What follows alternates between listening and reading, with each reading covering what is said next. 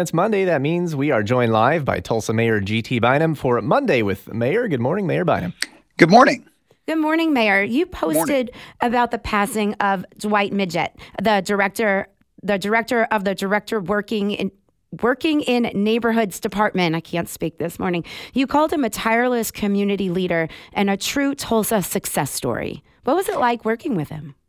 Well, I mean, it was wonderful. And I think one of the things that I've, really come to appreciate since Dwayne's passing last week is just how many lives that he touched in our community. I mean, I, of course, knew him as just a pillar of the team at City Hall, somebody who started when he was a high school student working a summer job on a refuse truck, and over the years worked his way up through the team at the city, earning his, working to earn his law degree, and eventually being a senior leader in multiple mayoral administrations. And that's one of the things that has really struck me so much in the last few days is just, hearing from several of my predecessors in this job, and all of whom were saddened by Dwayne's passing, because for him, the work was never political. Republican mayors, Democrat mayors, didn't matter. Like, we all just thought the world of him and knew how much he cared about Tulsa. And so that's, I think very symbolic of one of the things I love about our team at City Hall is that the people that work there, it's a civil service system. They're not political in nature. They're just people who really want to serve the public. And Dwayne was one of those, one of the foremost examples of that. Well, Mayor, it sounds like he was very devoted to what he did. So I think he would smile down to know that you were going to get to say a little bit about what he did. Could you tell us a little bit about what the Working in Neighborhoods Department does?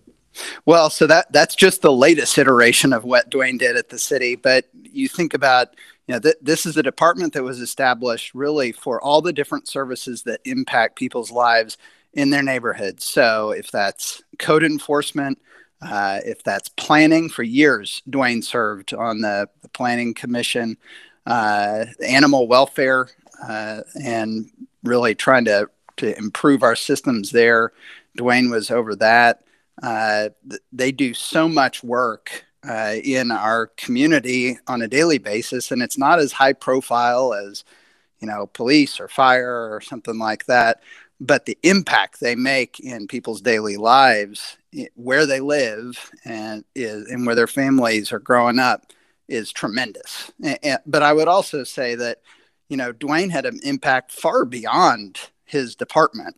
That was one of the things that I loved, even going back to when I was on the city council. We have a program for kind of up and coming city leaders, people on our team that really have demonstrated leadership potential, call it Leadership U.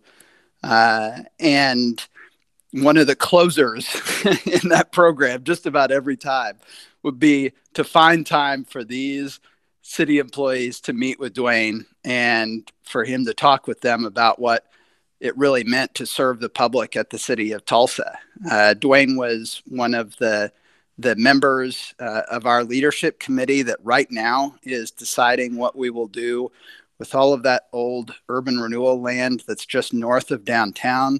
We wanted to have a citizen-led process from true North Tulsa leaders. And of course, if you're going to have a list of 10 to 12 people with that type of label, Dwayne's going to be on that list because he's one of the great North Tulsa community leaders in our city in the last half century.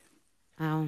Mayor, you recently took part in a White House panel on using data to improve results. It's this idea we've heard before from the city, evidence-based policy. What does that mean, really, and how does Tulsa use that?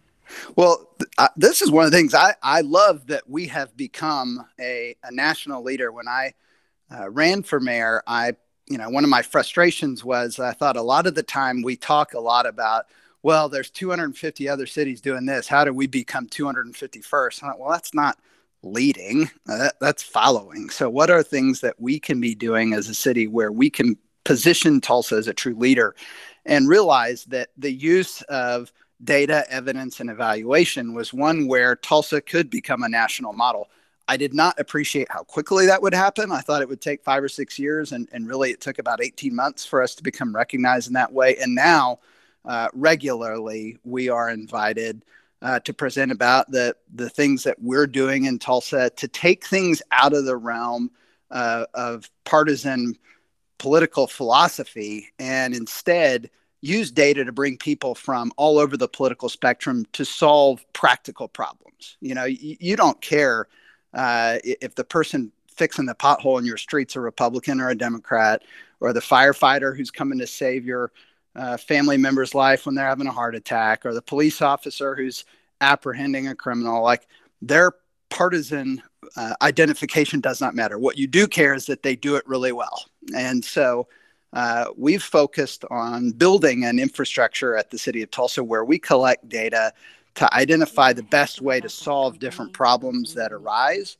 And one of the ones that I was really excited to talk about during this White House panel last week was about the modernization of our municipal court. And I give a lot of credit on this, both to the team at the municipal court and also to my colleagues on the city council who've been working on this for a couple of years now.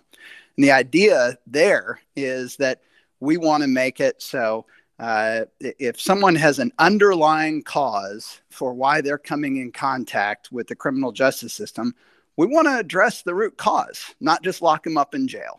And so a good example of that, we have what we call special services dockets. So if somebody is having an encounter with law enforcement because they're maybe having a mental health crisis, or they're homeless, or they have a substance abuse issue, the judge has the discretion to assign them to a special services docket where they get assigned a caseworker who helps them out and helps address the root cause of the problem rather than just sending them to jail. By doing this, we have saved hundreds of thousands of dollars a year for the city by treating root causes rather than incarcerating people. And also, over 70% of the people that go through this program don't come back in contact with law enforcement in the first year, which is the best tracking we have so far after they have graduated from this program. So that's an example where you can track data and utilize it to test an idea out, as we have with our special services dockets. And now that we know that they work so well, the council and I are increasing the availability of those dockets for more and more people. Tulsa Mayor GT Bynum on Monday with the Mayor. Thank you so much for your time this morning. Thank you. Thank you.